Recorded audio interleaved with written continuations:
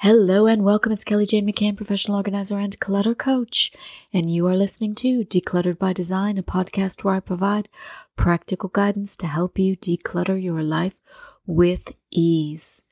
So as I'm sitting here recording this, we are in the middle of the holiday season.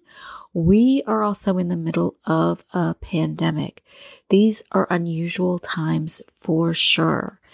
And that got me thinking.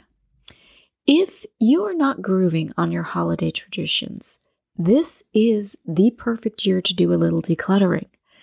And even if you love every tradition and hate that you'll be missing out on things, this holiday season still has a lot that you can leverage.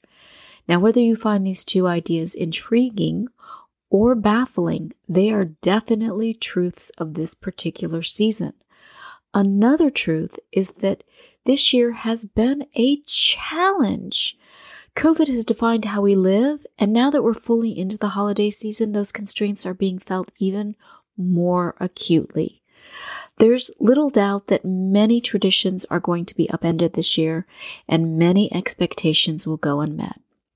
If you feel like you are going to be missing out on what you love, or will have to give up what brings meaning to the season, then it's going to be easy to get swept up in a frenzy of negative thinking. The same is true if you feel obligated to keep doing something you loathe just because it's expected.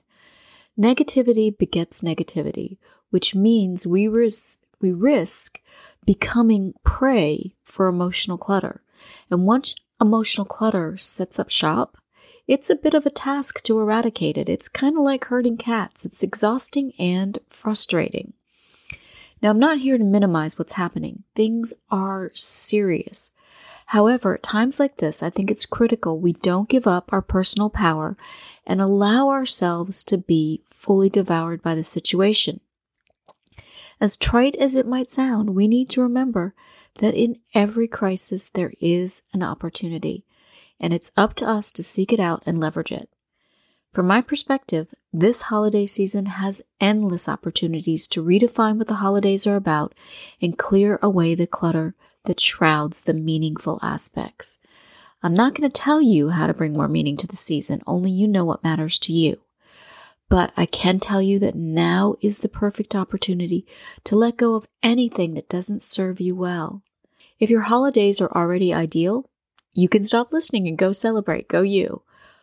But, and this is a big but, most people are tethered to tradition like an anchor on a boat. They keep doing what they've always done because it's expected, not necessarily because it brings them joy. Unfortunately, most people are loath to cut the anchor line and free themselves of those types of burdensome commitments. Now, in normal times, that's understandable. The reasons are varied, but avoiding conflict is a biggie, as is the worry that they'll disappoint family or friends. So, people persist in doing what's always been done for the sake of tradition and for fear of rocking the boat. Well, this year we are in uncharted territory. We don't have to worry about creating conflict, nor do we have to really worry about disappointing others, because COVID has already done that, and it's thrown us all off course. In other words, if you have ever wanted to free yourself of expectations, this is a golden opportunity to grasp. It's an opportunity to break the chain and try something new without blowback. It's a silver lining in an otherwise dark period of time. Now, I know not everyone yearns for dramatic change, but every day people tell me how they wish they could stare down expectations and say, enough of that, I want this instead. So if you are in that camp, then step up and go for it. You have permission to do what you want. If you're on the fence about that, know this, you do not have to jettison your traditions. You don't have to completely cast them off. You can always reclaim them next year if you choose. So there's nothing to fear, nothing to risk by doing what you want instead of what's expected. If COVID has done nothing else, it's given us an excuse to say, I'm sorry, I can't do what you were expecting of me. So this is the time to go do what you want. And you can always come back to tradition next year. Now, if you're in a different camp, that is, you're feeling super resentful that COVID is cramping your holiday style, and I get it, trust me, this year's off the charts with disappointment, then might I suggest that you think about things from a different perspective, and that is, stop thinking about what it is you want to do and think about what you want to feel. So stop thinking about all the activities you're missing and start thinking about what it is that you want to feel. What can get you closer to that feeling? Trust me, there are still opportunities galore to nourish your soul. It may require some creativity, but you can still enjoy this season despite the constraints. Remember, it's not the activity per se that ultimately gives us satisfaction. It's the feeling we get from that activity. For example, a holiday party may make you feel connected to friends and family. It may make you feel loved. It may make you feel energized and lifted in spirits. But parties do not have the lock on providing those feelings. You can experience those same feelings when you engage in other activities.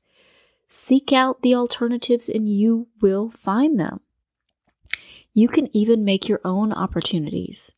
Since many of us can't do what we've always done, the fear of regret won't get in the way. It's not like you're going to have to give up something to try something because the thing that you've always loved doing isn't even an option this year, right?